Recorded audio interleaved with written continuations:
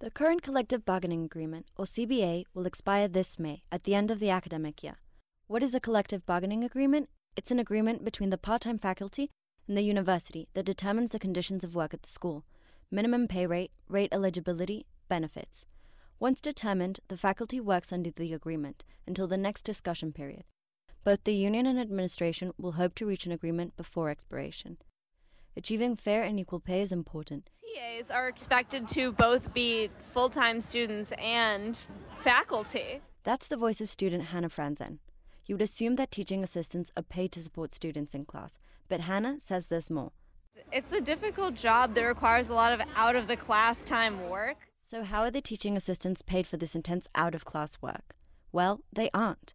Ellie Cohen, New School's part-time faculty union representative, dove into hourly wage. We are paid for just the hours that we are in the classroom. We're not paid for anything outside of the classroom. What the university calls hourly wages is a complete illusion. And I might go so far as to say it's a lie. Part-time instructors also experience a gap between expectations and compensation, especially balancing students' experience. Ellie Cohen, who teaches exploring creative writing, faces this gap when students deserve one-on-one attention, but we're not paid to do that as part-time faculty. I love teaching the course, but as with every semester I teach, I have to try to reconcile the fact that most of the hours I'm teaching are volunteer work for the university. Franzen says students also notice this gap.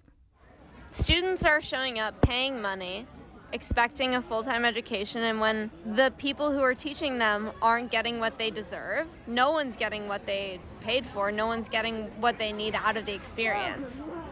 Pay discussions are typically scheduled every 4 years, and the current version was scheduled to be renegotiated in 2019, but COVID disrupted the process. Here's Victoria Manganello, part-time faculty union representative and teacher in the MFA Textiles, BFA Fashion, and AAF Fashion programs. With the university, we entered into something called an MOA so that we could wait until the pandemic had sort of subsided a bit. Finally, we've decided it's time to renegotiate that contract. We spoke with Sonia Williams, Vice President of Human Resources for the New School. We are committed to supporting our faculty, staff, and students, everyone who really makes this university remarkable, who really makes this university run as smoothly as it does. Williams sees the forthcoming negotiations as an opportunity to address persistent issues. So this is a chance for us to, again, come together to have, a robust dialogue about what our interests are, to find out, what were the grievances, what were the concerns, and how can we formally address them here, to formalize some things that are important to both sides. And it provides clarity. With part-time instructors making up to 87% of the New School's faculty, these agreements to determine the livelihood are more urgent.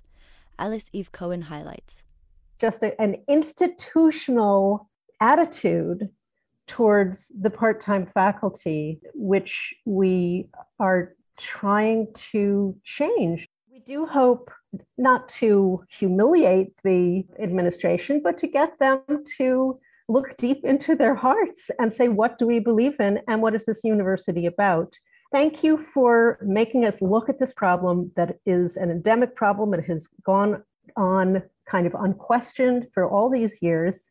This is time for us to become consistent with what we've been saying since the university began, our true values and our true commitment to equality and justice and social justice. And for Cohen, it's not just about the wage negotiation, but about the New School's values and its promise to the student body. Here's Manganello again. The students are the stakeholders in this business we call the New School, and I think that the school should listen to them. Many people are going to become part-time faculty themselves. The school loves hiring people who've just graduated, and I think it would be nice to know what you're getting yourself into. The collective bargaining agreement discussions will culminate sometime within the next couple of months. Proposals will be exchanged between the union representatives and the university. Once an agreement is reached, it will determine wages, benefits, and priorities as highlighted by the representatives and will impact the experience of both teaching and learning for the next 4 years. For WNSR, I'm Maria Jose Canon.